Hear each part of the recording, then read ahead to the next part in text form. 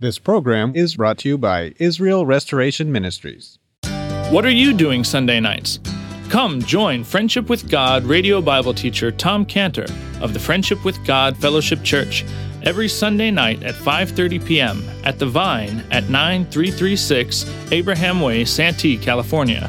Watch and listen live around the world to Tom Cantor Sunday evening on YouTube.com by searching for Friendship with God Fellowship or by going to our homepage at friendshipwithgod.org.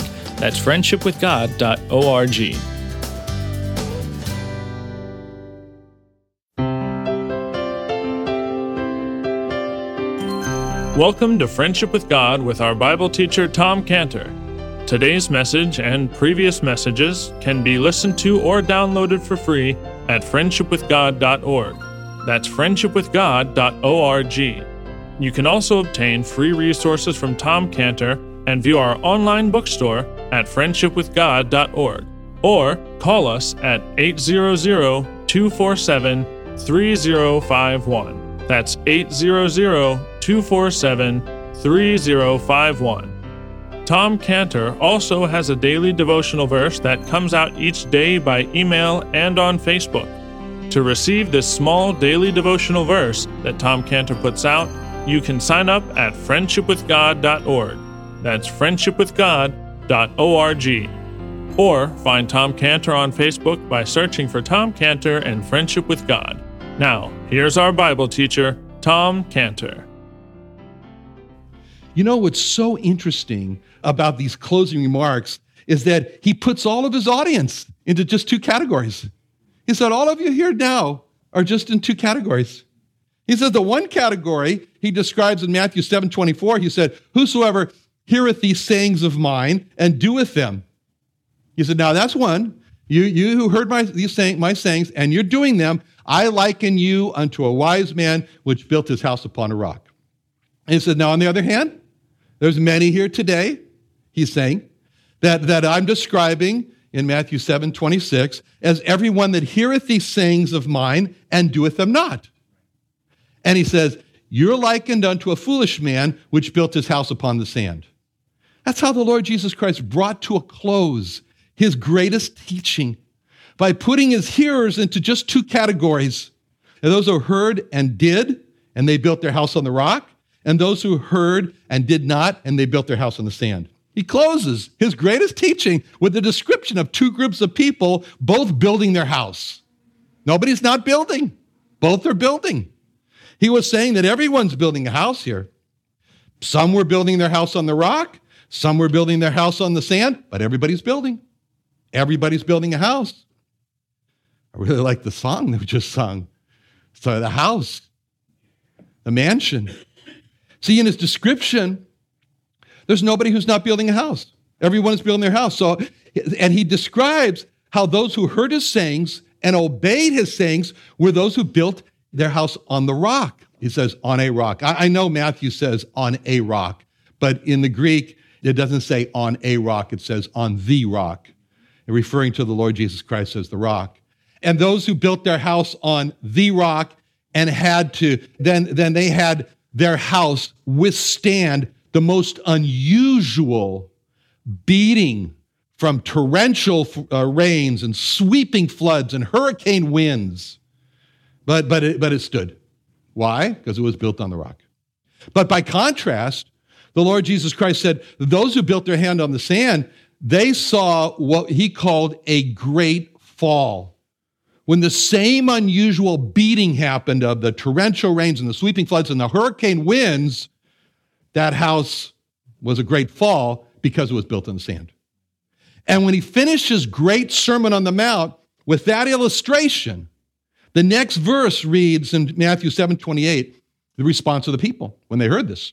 So it came to pass, when Jesus had ended these sayings, the people were astonished at his doctrine. They were astonished. The audience was stunned. No one would ever finish a teaching like that. You're going to finish a teaching with such an abrupt, startling conclusion? Because after such a long teaching, for those who were building on their house on the rock, I mean, there's this group and they had long teaching and he talked about the building on the rock. What happened? They left. They left the teaching. They went home. They have this quiet assurance in their hearts. But on the other hand, for those after such a long teaching who were building their house on the sand of non-obedience, they left the teaching and went home disturbed, with the picture fresh in their minds of the loud noise of a house breaking up with snapping timbers and collapsing walls and falling ceilings. In his words, great was the fall of it. That's how the Lord Jesus Christ sends his hearers home. He said, have a nice day. Not with a false sense of security that all was okay. Not with a false comfort, but with the crash of doom. His intention was that those who were building their house on the sand would go home with a profound restlessness in their souls. And if there's a person in this church today who's just playing church and not digging deep to find Christ, hear him, obey him, the best thing that could happen is to go home with a restlessness that drives to Christ for the rest that he promised. Anyone today who reads the Sermon on the Mount with an open heart, with an honest heart, cannot come to the end without reaching the same conclusion of the crash of doom. And he made clear, both groups of hearers are described as hearing these sayings of mine. Both. Everybody heard. Both groups, they liked his teaching. Both groups came to hear his teaching. One group did not obey his teaching. They were counterfeits. They were counterfeit Christians. A counterfeit Christian likes to hear the teachings of Christ. A counterfeit Christian comes to hear the teachings of Christ. A counterfeit Christian is not opposed to coming to church, is not opposed to listening to sermons, is not opposed to reading the Bible, is not opposed to saying prayers. And by attending church, by listening to sermons, by reading the Bible, by saying prayers, the counterfeit Christian looks good. And he looks orthodox in his beliefs and faithful in church attendance. But the counterfeit Christian looks deceptively good. The key to what is fundamentally wrong is found in the other description of this passage in Luke's gospel, where it says in Luke 6:47, "Whosoever cometh to me and heareth my sayings and doeth them, I will show you to whom he is like." See, in that verse, Luke gives us what is fundamentally wrong with the counterfeit Christian. And he describes it by the counterfeit Christian does not follow three essential steps which are involved in building the house on the rock, which he says are cometh to me and heareth my sayings and doeth them. Step one, cometh to me. Seek the Lord Jesus Christ. Step two, heareth my sayings. Hear the Lord Jesus Christ. Step three, doeth them. Obey the Lord Jesus Christ. Seek, hear, obey. See, the counterfeit Christian, he's not interested in going deeper. The counterfeit Christian is only interested in what are the minimum requirements. But the true Christian digs deep to get to the truth, even if he has to listen to long sermons like me. He's not just interested to know about the compassion of God. He's interested to go deeper and to know about the righteousness and the holiness of God. He's not just interested to know about the mercy of God. He's interested to go deeper and know about the wrath of God. He's not just interested to know about the patience of God. He wants to go deeper and know about the judgment of God. He's digging deeper and deeper to know all about God. He's digging deeper to know what the Lord calls these sayings of mine. He's not just saying, well, this saying is relevant for today, and this saying is not relevant for today. He's not just saying, well, this saying is for one dispensation of time, and this saying is for another dispensation of time. See, the ground where the Lord Jesus Christ taught, where he was teaching the Sermon on the Mount, that ground has a very deep, sandy covering. And down deep under the sand, there's bedrock. And that's why in Luke's gospel, there are words that are added, which are very instructive to us, where it says in Luke 6:48, he is like a man which built a house and dig deep and laid the foundation on a rock. And when the flood arose, the stream beats vehemently upon that house and could not shake it, for it was founded upon a rock. See, these words, and digged deep. The person who builds his house on the rock keeps on digging through the sand until he hits bedrock, and it's not easy. He's got to keep on digging deeper. He's got to keep on going until he hits this rock foundation. But what's essential to see in his closing illustration is that the groups were both building their house. Both knew that they needed to build a house. Both were building a house. That shows that there's something very deep in our human souls that longs for what a house represents. And when we had the song just now, that was expressing the longing of the human soul for a house. I got a mansion, a house over the hilltop. And what do you think of when you think of a house? When they sung that song, you saw a mansion, and you think of, and I say house to you, what comes into your mind? What does a house represent? A house represents a place of rest. You get home, you shut the door. Oh, now I can relax. Rest. Yeah. All the noise on the outside, you shut the door and you go, sanctuary. At least it should be that way. It's quiet in here. You get home and you shut the door, you lock the door. Like my stepfather, Ezra, lived on the 42nd floor of an apartment in New York City, and he had, I think it was 7 locks on the door. It was just like this, one after the other. He was always worried about things. I remember it was amazing was to watch him. He ate an apricot one time. He took the apricot pit, wrapped it up in tinfoil, unlocked the 7 locks, went out to the trash heap, threw it in there, came back, locked back up the 7 locks, It's a place of security. It's a place of protection. A house is a place of love and fellowship. That's what a house represents. And the fact that the Lord Jesus Christ illustrated to every hearer that they were building their house, it shows that deep within every soul is a longing for what a house represents. A place of rest, sanctuary, security, protection, love, fellowship. And our Lord Jesus Christ knows that deep within our souls, we have that longing for that rest, that sanctuary, that security, that protection, that love and fellowship. Therefore, the Lord Jesus Christ says, oh yes, there's one more thing on my list. One more thing that I see is a sorrow. It's a longing. I got that on the list too. And he says in John 14, let not your heart be troubled. You believe in God, believe also in me. In my Father's house are many mansions. If it were not so, I would have told you. I go to prepare a place for you. If I go prepare a place for you, come again, receive you to myself. Where I am, there be also. You may be also. He knows that deep within our souls, we long for an ideal house. He says that when we die, he'll bring us to the ideal house. And he says that ideal house is called my Father's house. And he knows that we really do want eternal rest. We want a sanctuary. We want security. We want eternal protection. We want fellowship and love from him and with him. And he knows this is our deep needs. And so he puts that on the list too, our eternal house.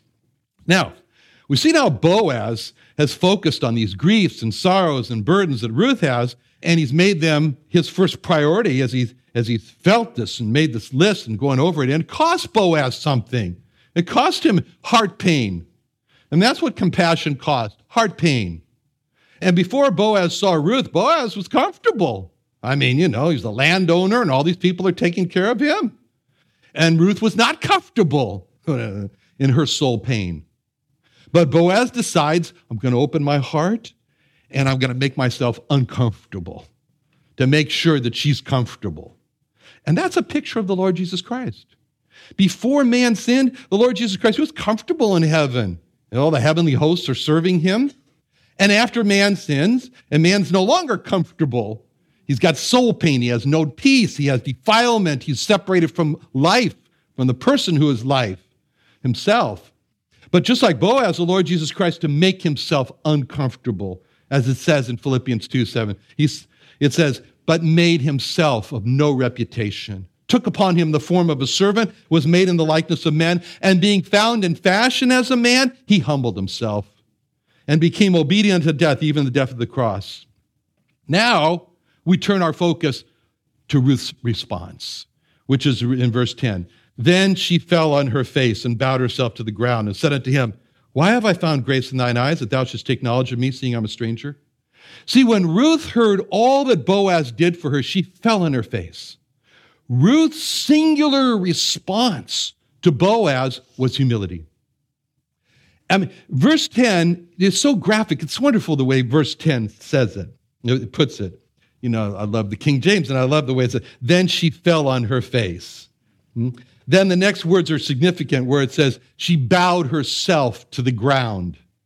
See, the way it's written, it's nice. She bowed herself to the ground. It gives a picture. I mean, you can see a picture, she bowed herself to the ground. It doesn't say she bowed to the ground. It says she bowed herself to the ground. And it's like Ruth is taking control over this other person called herself and making herself bow to the ground. In those words, we can see that there's a part of Ruth that's resisting the bowing to the ground. There's a part of Ruth called the herself in verse 10. And the herself part of Ruth is saying, put my face on the ground? I don't think so. No, I don't bend the knee to anyone. I bow to no one. I'm number one. I'm preeminent here. I'm number one. I must increase. Boaz got to decrease. People bow to me. I don't bow to anybody. See, that's the voice of the herself part of Ruth. And then there's the other part of Ruth called the she. You probably think I'm crazy for doing this, but that's all right. She, in verse 10, and the she part of Ruth says, I'm unworthy of all that Boaz has done for me. I'm a sinner. I have no merit of my own. I'm only the recipient of such grace from Boaz. I'm not the first, I'm the last. Boaz must increase, I must decrease. It's right for me to bow to the ground, put my face to the dirt. And if the she part of Ruth that knew she should bow to Boaz, and the herself part of Ruth that resisted bowing to Boaz, if they were to have a conversation between themselves, it might go something like this. The she part of Ruth would say to the herself part of Ruth, I've thought about all that Boaz has done. I've thought about the list that he has meticulously put together.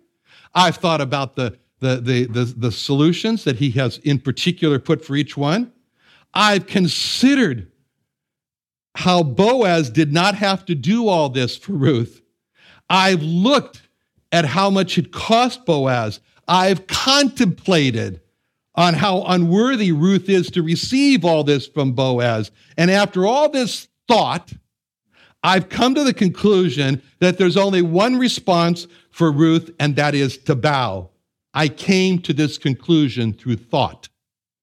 Then it's time for the herself part of Ruth to speak, to respond back. So the herself part of Ruth speaks back to the she part of Ruth and says, I think it's wonderful that you've given all that thought about Boaz's generation and Boaz's unworthiness to receive the grace of Boaz.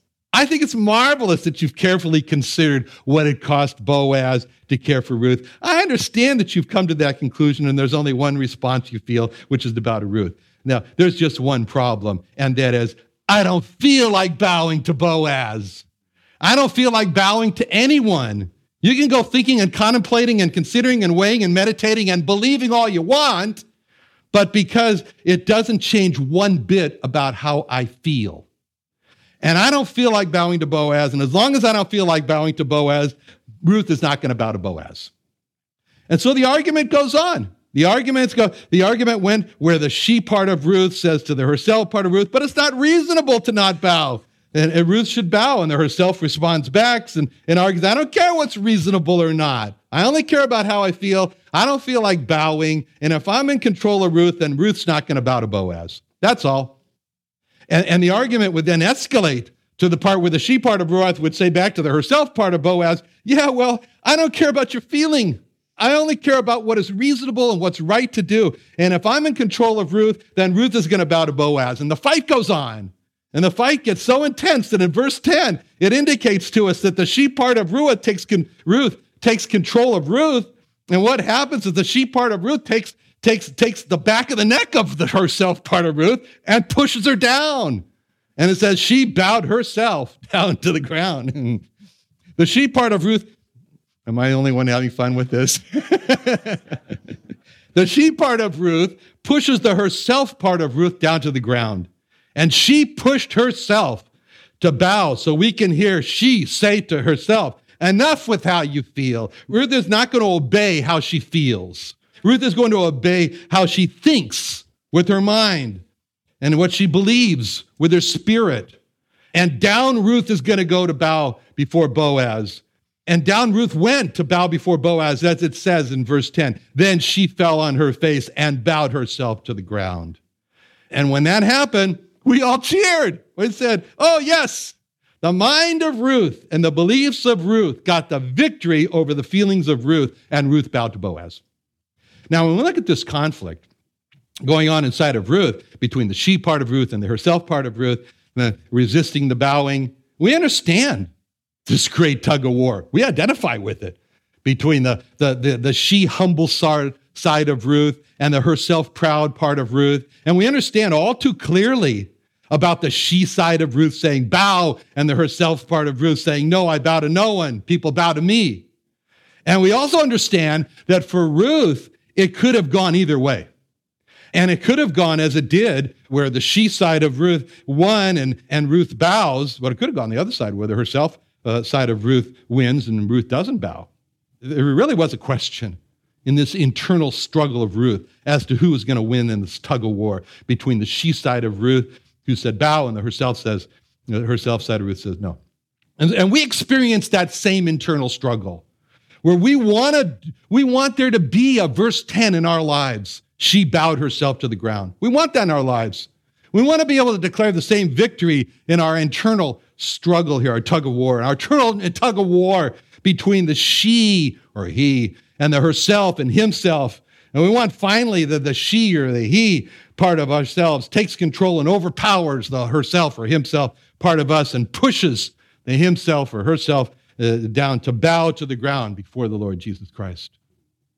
And as we look at the struggle, we identify with that and say, yes, I understand what Ruth is going through. As I see there's a part of Ruth that knows it should bow to Boaz, and there's a part of Ruth that resists bowing to anyone.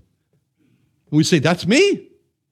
And there's a part in me that knows I must bow to my Boaz, the Lord Jesus Christ. And there's a part of me that resists bowing to him. That's me. And Paul saw the same struggle going on inside of him, and he described it for us in Romans 7:15, where he said, for that which I do, I allow not. For what I would, that I do not. What I hate, I do. And then I do that which I would not. I consent unto the law that it's good. Now, it's no more I that do it, but sin that's dwelling in me. For I know that in me, I mean in my flesh, dwells no good thing. For to will is present with me. How to perform that which is good, I find not. Members, O wretched man that I am, who shall deliver me from the body of this death? I thank God through Jesus Christ our Lord. So then with the mind, I myself serve the law of God, but with the flesh, the law of sin. See, in this passage, Paul saw the same problem that's internal tug-of-war struggle. And Paul said he said, sometimes the wrong side wins. And he says in Romans 7:15, that which I do, I allow not. For what I would, that I do not. And what I hate, I do. Another wonderful day studying the Bible with our Bible teacher Tom Cantor here on Friendship with God. Don't forget that today's message and previous messages can be listened to and downloaded for free at friendshipwithgod.org. That's friendshipwithgod.org. You can also go online to find free resources from Tom Cantor and our online bookstore at friendshipwithgod.org. You can also find Tom Cantor on Facebook, and you can also go to friendshipwithgod.org to sign up for his daily devotional. Tom Cantor is also the founder of Israel Restoration Ministries. You can visit that website at israelrestoration.org. You can write to Tom Cantor at P.O. Box 711330, Santee, California 92071. That's P.O. Box 711-330, Santee, California, 92071, or email Tom Cantor at tomcantor@friendshipwithgod.org. That's tomcantor@friendshipwithgod.org. For more information about Tom Cantor and Friendship with God and Israel Restoration Ministries, call us at 800-247-3051. That's 800-247-3051. What are you doing Sunday nights? Come join Friendship with God radio Bible teacher Tom Cantor of the Friendship with God Fellowship Church every Sunday night at 5:30 p.m. at The Vine at 9336 Abraham Way, Santee, California. Watch and listen live around the world to Tom Cantor Sunday evening on YouTube.com by searching for Friendship with God Fellowship or by going to our homepage at friendshipwithgod.org. That's friendshipwithgod.org. This program was brought to you by Israel Restoration Ministries.